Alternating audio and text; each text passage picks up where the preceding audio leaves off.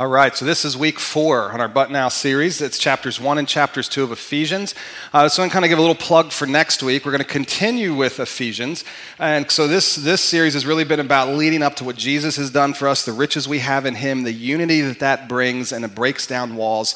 And so then the book kind of shifts to become very practical. And really, so because of that, here's what life looks like. So we've been talking in chapters 1 and chapter 2 of you becoming a new creation, brand new. But some of you sit around and say, yeah, but I'm new, but I still got some stuff in me that I got to deal with. So the rest of the letter really kind of talks about those things. In light of chapter 1 and 2, let's now put to death the sin that lives in us. So that's what we're going to shift. The title of the next series is Put to Death, and that's really going to look at Ephesians 3, 4. We're not going to do much with 5 because that's marriage, and we'll kind of put that into a separate series, and then chapter 6. So that's next week. Now, that's next week, so let's talk about this week now. To get us going this week, how many of you have seen the movie Wonder? Let's see a show of hands. Good, a number of you have. I figured that. So for those of you who haven't, let me bring you up. I'm going to show you a clip from it, kind of bring up speed. Good movie. I'm not going to lie. When I went to see this movie back in November when it came out, I sat there in the theater with tears streaming down my face. It's an emotional movie. It's a powerful movie. It's a movie that really captures and addresses bullying, is really what it's going after. It follows the life of a family, of a young man named August Pullman. He's known as Augie in the story. It's how he's referred to. He has a lot of facial deformities or facial differences from a disease called Treacher-Collins syndrome.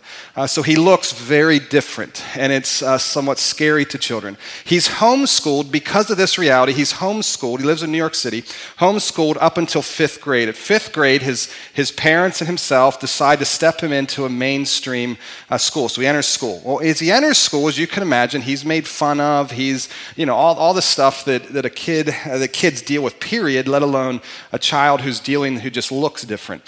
Finally, as the movie moves on, he makes a friend. He finally's got one friend, and his name is Jack Wills. So the scene you're going to see is Augie walking in to Jack Wills, walking into a conversation that Jack doesn't know he's there, and overhears Jack say some things about him that crush him. So go ahead and watch this scene.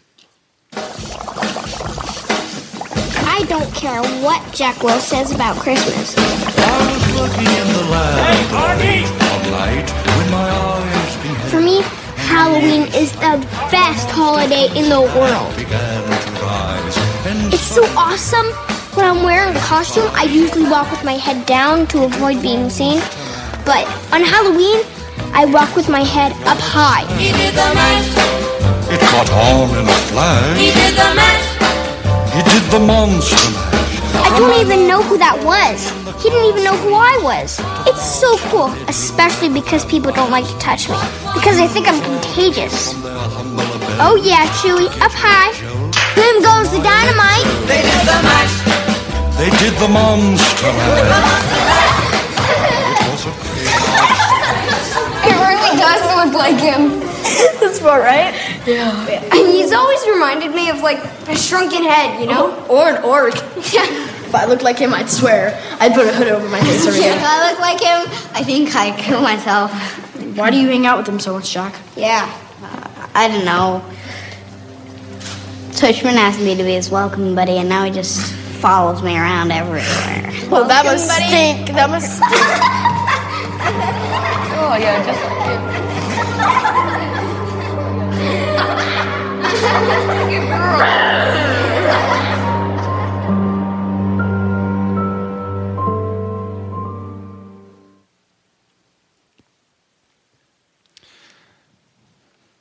Now, as you watch that scene, that's Augie's story. It's a fictional story. How about your story?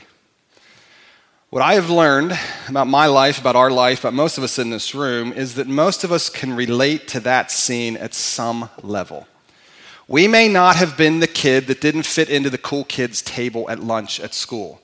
We may have been the cool kid, but I've found often the cool kids that make fun because they themselves are insecure and are lacking something themselves.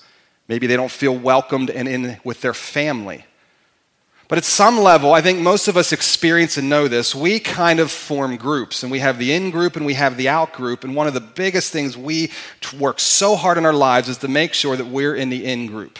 And we hate feeling like an alien, a foreigner, or feeling like we're sitting in that situation where we really don't belong. It can happen in places of worship like this in a church where the skeptic and the questioner is kept at bay because they don't quite believe right. It can happen at work because you don't have a degree or the experience that you feel others have, and you kind of hold yourself back because you feel like you're on the outside looking in. It can happen at your family. It can happen at school. It can happen as you scroll through social media and begin to feel like, man, everyone else is making it but me. It can happen as you're single and you want to be married. It can happen when you're married because you want to be single. It can happen in all kinds of levels, but oftentimes we find ourselves on the outside looking in, and we find these groups that form, cliques. We want to be on the in group. Now, cliques form and groups form because here's kind of how they work. And you look at the friends that are putting Augie out. They say, well, Augie looks different. So they're kind of setting the message that if you're going to be in our group, we're going to construct a rule. The rule is you can't look weird. You got to dress like us, think like us. Maybe some of you have been in situations where, you got to vote like us. You have to listen to our kind of music. You have to like our football team. You have to and we begin to live life building and structuring. We build walls, and because those walls separate. Those walls define. Those walls say this defines where you belong and where you don't. It's kind of how life works. Now, walls aren't all bad. If those of you who run a business, for example, you have to determine how you're going to operate. And so to do that, you've got to establish some boundaries. Good, healthy relationships, you have to establish boundaries. But the reality is, many of us use these boundaries and these lines to keep people out and identify that we're in. If you turn with me, if you will, to Ephesians chapter 2, we're going to talk about this reality and talk about the walls and that we can kind of construct in life and how we deconstruct them. Now, Ephesians chapter 2, as we look at it, page 978 in the Bible's there in the seats in front of you. I want to lay some groundwork for you so as we dive into this, it can kind of make some sense to you. What we're really talking about here is the separation that formed between the Jewish people, who are the people group that we follow in the early parts of our Bible, Genesis on through the rest of the Old Testament, is the Jewish people. Then you have the non-Jewish people, or the Gentiles, and those two groups just do not get along. The Jewish people, as a nation group, as a people group, they came out of slavery. They had a guy named Moses, who was kind of their leader, who went up on a mountain, who got 10 commandments, these stones, from God, and he comes down and he gives them these commandments, and he says, okay, this is what I want you to do. I want you to establish the laws. So he comes down and says, don't commit adultery. Worship me and me alone. There goes one of the laws. Want to make sure you don't steal. And he builds these laws and builds this structure. It's called the Mosaic Covenant. It's the covenant God makes. God looks in and says, listen, if you honor these laws, it will go well with you as a nation. So it's very important to know this was a national, ethnic, saying this is my people. So the Jewish people, they built and they structured their wall. And then they kind of came in behind their wall and they said, okay, now here we are in, you are out. We are in where we're going to stay safe, where we're going to stay moral, where we're going to stay free of the darkness of the world around. We're in here where we're going to stay safe because we've honored these things. And so it defines and distinguishes kind of how they view life. Now, with that said, Ephesians chapter 2, verse 11. Paul, the writer, says, don't forget, he's talking to Gentiles, don't forget that you Gentiles used to be outsiders, right? He's saying, okay, you were in the outside of the wall. They were insiders, you were outsiders. Just like Augie was an outsider. You're in the outside. Now, you were called uncircumcised heathens. This is what we do with walls, right? We throw names at those out there. We separate over all kinds of things. You like Samsung, you like Apple. You like the Eagles, I like the Dolphins. I mean, we divide and we split. And then we throw names and we throw barbs. And he says, so they were on the inside, you were on the outside. One of the laws that they built in their wall that God put in this thing is this circumcision. That's one of the things that defined a Jew to be a Jew. So he says, you were called uncircumcised heathens by the Jews. Now, we're going to come back to this. This is a little twist that Paul throws at this. He kind of throws a jab at the Jewish people who were proud of their circumcision, even though it affected only their bodies and not their hearts. Verse 12, in those days, you were living apart from Christ. I want you to see what he does here. He shifts. So he's going to start by talking this split between the Jews and the Gentiles. And then he kind of throws this jab at the Jews who says they themselves didn't even get what this law was about. And then he's going to shift and now talk broader because he's really kind of throwing a jab and saying even the Jews were separated from me because they didn't do this thing in the right way. They didn't let it touch their heart. So then he's going to shift to now the separation that exists between us and God. In those days, you were living apart from Christ. You were excluded from citizenship among the people of Israel, and you did not know the covenant promise God had made to them. You lived in this world without God and without hope. Verse 13, here's the name of our series. But now. Same structure if you were here last week, or if not, catch it online. Chapter 2, verses 1 through 3, same structure. This is what you were. And then verse 4, but God. Same exact structure here. This is what you were, but something happened. This is what you were excluded, but now you have been united with Christ Jesus. Once you were far away from God, but now you have been brought near to him through the blood of Christ. For Christ himself has brought peace to us. He united Jews and Gentiles into how many people groups? What is it? What's it say? One. He took natural-born enemies and brought them into one. This is unity at its finest. So we continue, verse 14. He united Jews and Gentiles into one people when in his own body on the cross he broke down, here it is, he broke down the wall of hostility. This wall separated us. Verse 15, he did this by ending the system of law. What did he do with the system of law? What did he do? He ended it. He ended the system of law with its commandments and regulations. He made peace between Jews and Gentiles by creating himself one, and again, this unity, one new people from the two. Together, there's all these unity words throughout this whole section. Together, as one body, Christ reconciled both groups. Reconcile means to be made right, to be brought close, to clean up. Reconcile both groups to God by means of his death on the cross. So how did this thing happen? Is it something they did? No, it's something he did on the cross.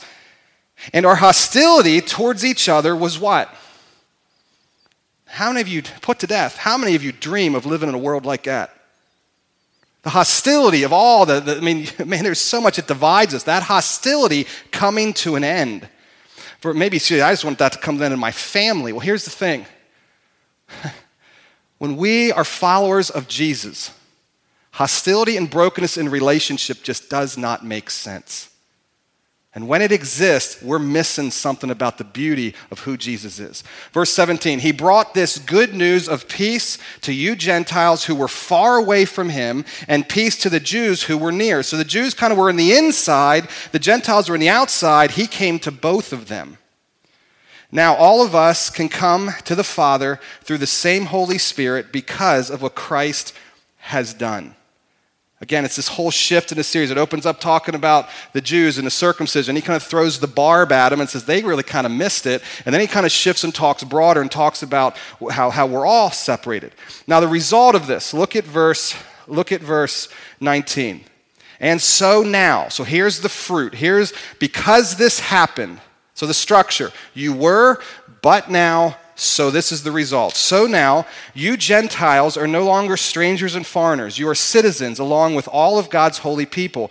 You are members. So look at this, citizens, members. Look at the next word, verse 20, together. It's all this, you are now one. You are in this thing together.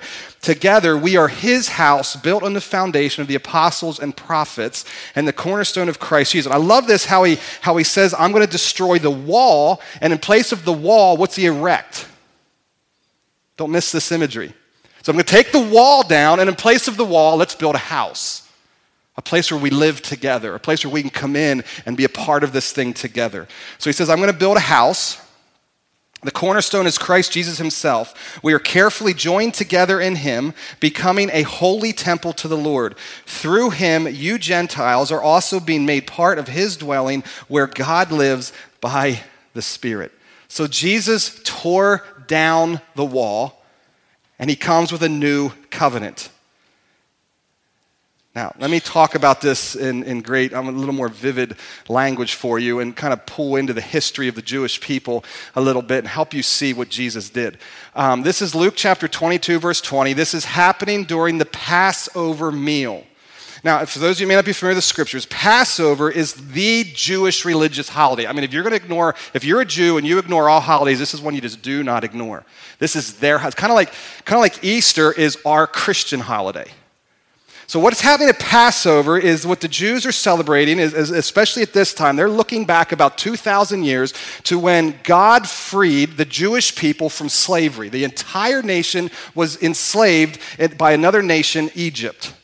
And so God steps in and says, listen, if you put your faith in me and take the blood of a spotless lamb and put it over the doorpost, when the death angel comes through, he's going to take the life of the firstborn male in every home. And if you do this, you will live and you will be delivered. So they do it.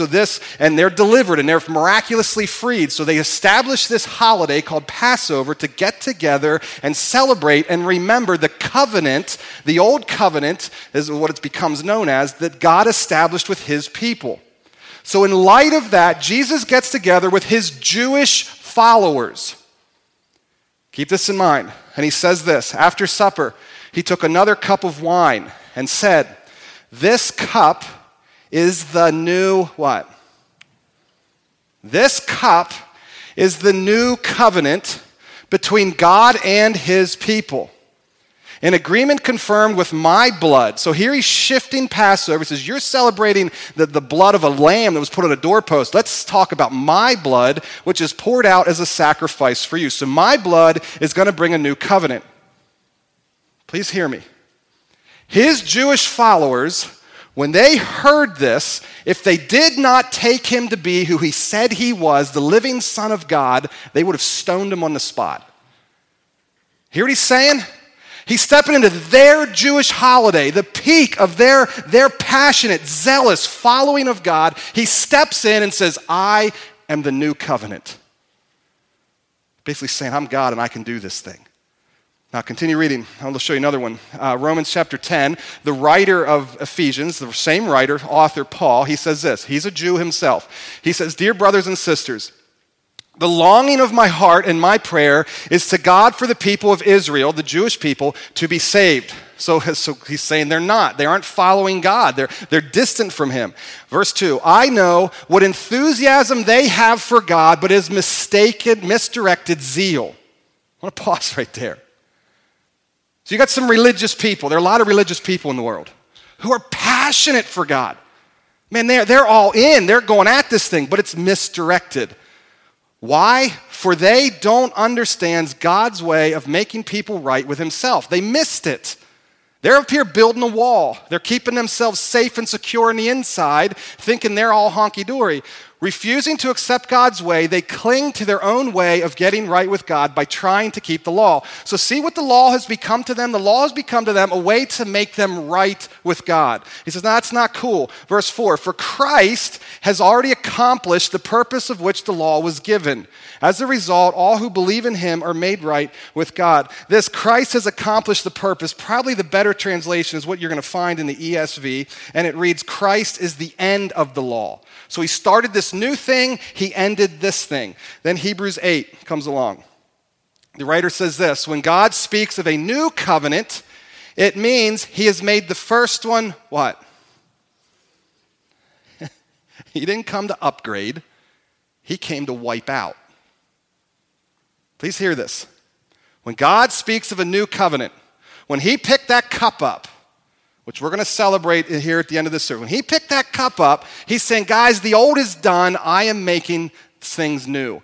It is now out of date and will soon disappear. I look at it this way. A few weeks ago, my cell phone finally took a dive. I mean, you guys know this thing where you're always resting. You're like, man, we almost need these things anymore. It's kind of sad. And so it wasn't answering calls. It wasn't receiving calls. It would freeze up. It would shut itself down. It was having problems. I replaced the battery, and I did everything I knew to do it to string this thing along, but it was on its last leg. So I walk into the Verizon store to get an upgrade. But my upgrade, it's kind of the language I'm going. I'm getting an upgrade, but my upgrade, when I walk in and I talk to him about my dilemma, about this phone dying, I really can't afford that phone. I mean, I'd love to afford that. So what do you have in the, what can we do? How can we work this thing out? So we're talking through other things. We'll finally pick a phone out, and it's so cool how it works now. Everything just kind of ports right. Everything's kind of mirrored now. And so I basically walk out the store with a brand new phone. What's true of the old one? It's obsolete. You don't want the thing. It's a piece of junk. Now, my kids can play with it and toy around with it because it still connects to Wi-Fi. You can still play a few games on it, but it's not doing what it was designed to do. So it'll be around a little while longer, but it is soon going to be completely gone. That is what Jesus came to do. He didn't come to add to something, to upgrade it, to make it better. He came to wipe it out and give you something new. Now, when Jesus came, there was a wall. I'm a Gentile. And even if I was a Jew, it says even the Jews were far away from him. So I'm a Gentile. I'm on the outside of this wall. It's just the covenant wasn't made with me. So God comes in the person of Jesus Christ.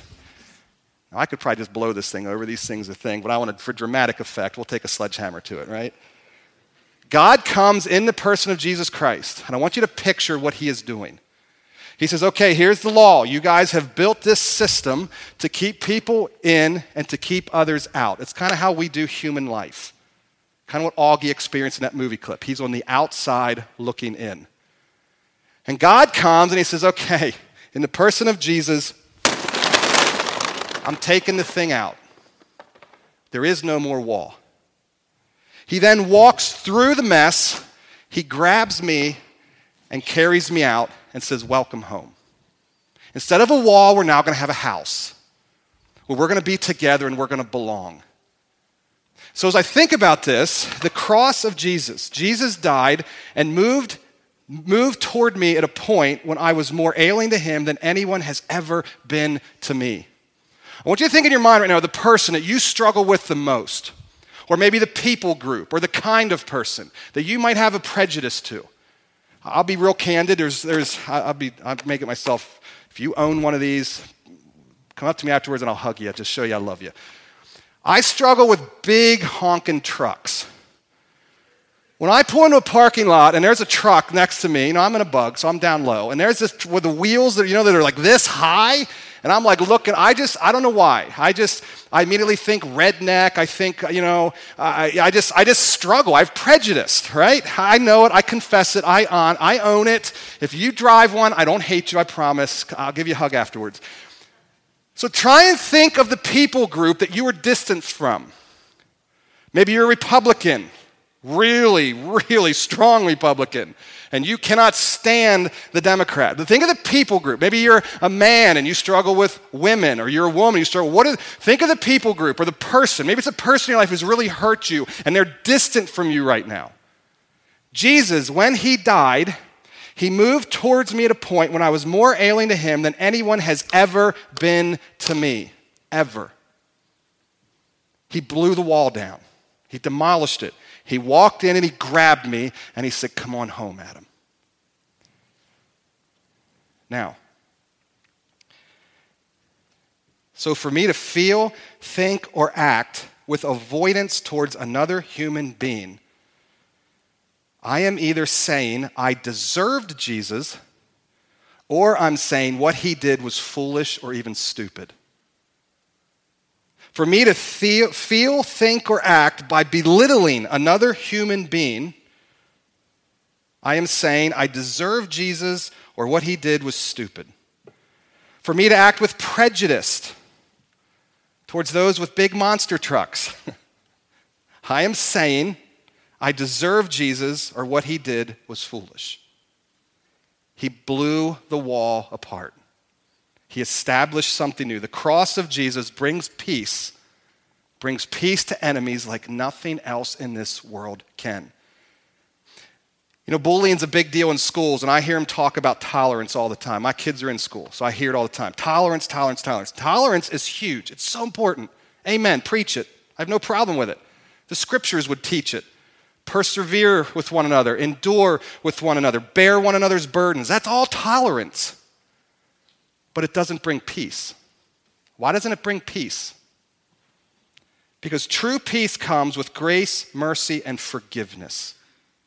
When I walk across the aisle and I embrace you, not for what you are, what you've done, but because of I'm moving.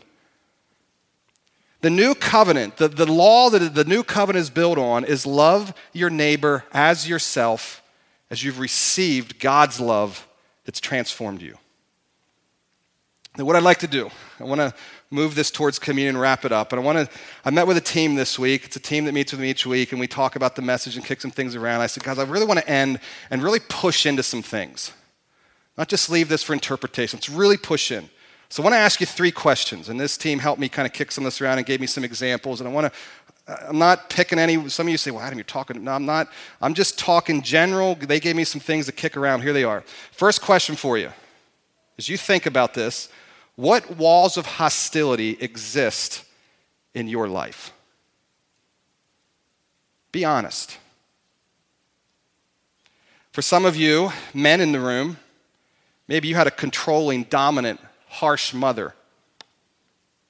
You're a bit skeptical towards all women, especially strong women. And you think women have a role to play and they need to play that role and that role only. And you've erected a wall.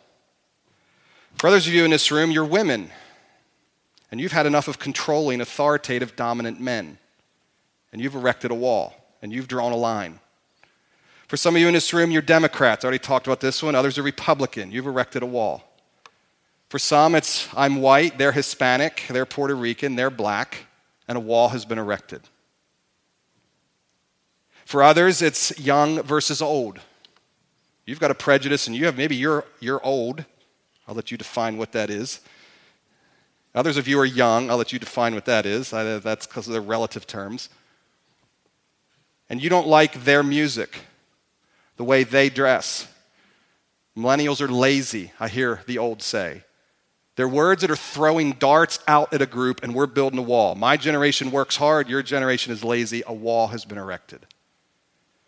For some, it breaks down within the church. We got a Mennonite church, a Pentecostal church, a Baptist church, a Presbyterian church, and you go on down the list. We erect and build walls. Now, I want to say this. As you think about walls, there's absolutely, please hear me, there's nothing wrong with having an affinity towards a certain type of person. Romans chapter 9, the Apostle Paul says, I want to be with Jewish people. He's a Jew himself. But he goes so far, and it's shocking when he says this. He says, if I could die and go to hell for all of my kinsmen, I would do it if they would put them all in heaven. He says, I can't do it though. So he has an affinity for Jewish people. There's nothing wrong with you wanting to hang with your kind, be with your kind, dress like your kind, and it's nothing wrong with that at all. Don't walk out here with guilt because you want to hang with people who are like you. That's okay. The problem comes when it interferes with a calling. The Apostle Paul was called to the Gentiles, so he had to go. The problem is when it interferes with our mission. What is our mission as Christians? If you're a Christ follower, what did Jesus commission you to do? Go to all nations. So the problem isn't so much that I hang with my own kind. The problem begins to keep me from reaching those that are not like me. So where do you have walls? Next question I ask you is, where do you have old covenant ideas smuggled into new covenant communities? Where have you taken the old and said, okay, I know Jesus said he's going to wipe it out, but I still want to build that. I still feel good building boundaries and having all that stuff. Well, where are they? For some, it's the Sabbath. When I say Sabbath, they actually mean Sunday, but Sunday really isn't a Sabbath, but I don't know where we've gotten all this idea. But so you may say, you know what? Businesses cannot be open and run and operate on Sunday. Period. Boom, bang, enough said. Scriptures don't say that. It's okay for you to have that view. It's okay to operate your business that way. But when we begin to draw these lines that say all have to work that way, you can't mow, and you watch your neighbor mowing on Sunday, whoa, what a heathen. He's out there mowing his lawn. We probably had a tough week. And I'd suggest, why don't you go mow it with him and help him get done sooner so he can go prop his feet up like you are. We don't think that way, though. We build walls. We bring the old back into the new. For some, it's the way we dress. And I'm not going to pick on those with suits. I'll pick on people that are dressed casual like me. We even begin to build walls. We're going to reach people, so we got to look like people in today's that aren't church. And we begin to build a wall. I think we all got to dress down. No, you don't. You don't have to dress down. You got to be yourself. We get into Sunday church attendance. You know, right now in the United States, the average person that says, I'm a committed follower of Jesus, I'm committed to my local church. Do you know how many times you attend church on average in a month? 1.4 Sundays a month. Now, I've heard pastors stand up and hammer on that point, and I say, you know what? Nowhere in the Bible does it tell us to do what we're doing right now in the way that we're doing it. What does the Bible say? The Bible says to love one another. And when the Bible teaches us to not forsake the assembling together, like we're doing right now, do you know what it says? Don't forsake the assembling together, but rather consider how you may what? Spur one another on. Hebrews 10, 24, and 25. So you got Sunday attendance down, checked it off, good for you. When's the last time you really got in another person's life and let them speak into you and you speak into theirs? We just come and sit in rows and look forward and think, I got this thing down. Maybe. We begin to form lines where we've got, Petra Church. Well, they wave flags, so that's not cool. Can't go there. Got LCBC, that's like a rock concert. They got lasers and lights and fog. I ain't going there. I go up Pine Grove. Nah, that's no good either because they play the organ. I ain't going there either. And we begin to judge and we begin to draw our lines around churches and how they should work. That's why I love what we're doing with Celebrate Recovery. We have blown the walls down. Weaverland, Petra, and Bethany. We are all uniquely different churches, but we're focused on one thing. And we'll set our differences aside to bring healing and hope in the midst of addiction, pain, and other habits and hang-ups. So where is it for you? Where have you brought old ideas into the new covenant? Anything I'm doing so God will accept me is old thinking.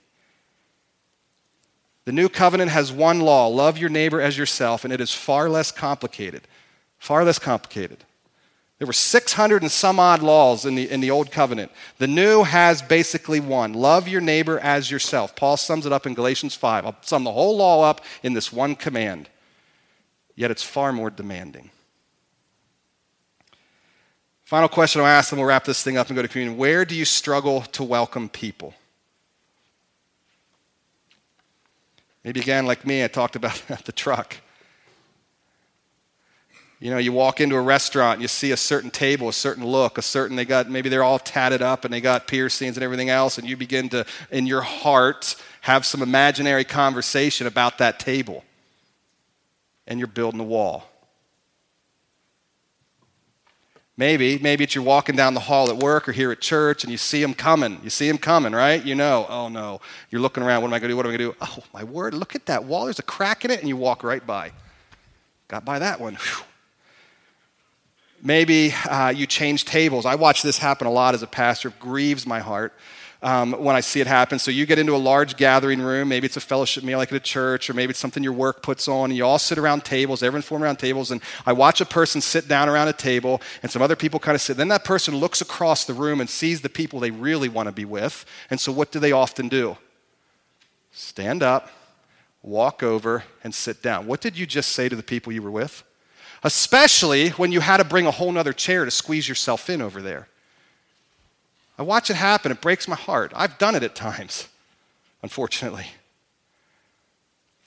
Maybe you're in a group of people and you're hanging out and you're all friends and you all love one another, and there's 8 or 9 or 10 of you, and before long, 2 of you are talking deeply about an experience that 2 of you had, and it becomes obvious that no one else in the group had this experience. Have you ever stopped to think what it's communicating to everyone else in the group?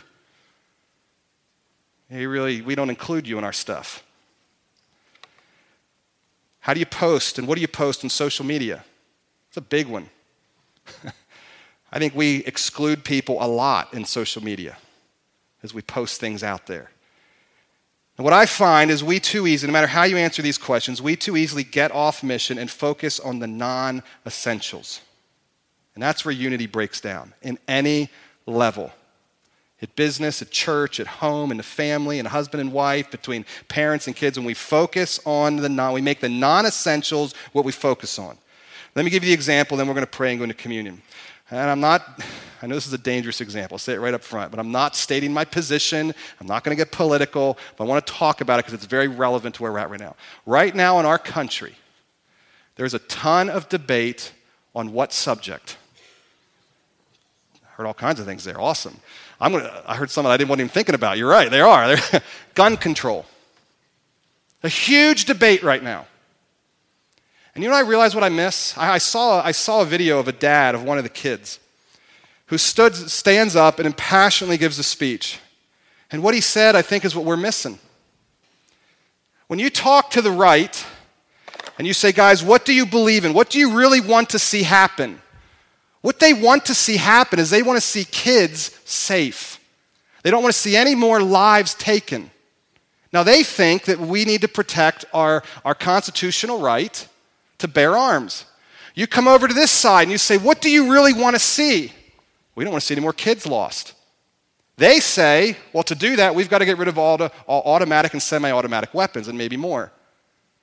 And the two sides go to war. But what is the essential thing that they should be focusing on? Making sure children stay alive in our public schools. That's the essentials. That's what it's really all about. And both sides, I think, will agree to that, will they not? And when we can get that through our head and we can stay focused on that, and that is what, and I don't vilify the other side anymore because we both want the same thing. Now, we're going to step in, and unity doesn't mean you can't have passionate, heated debate.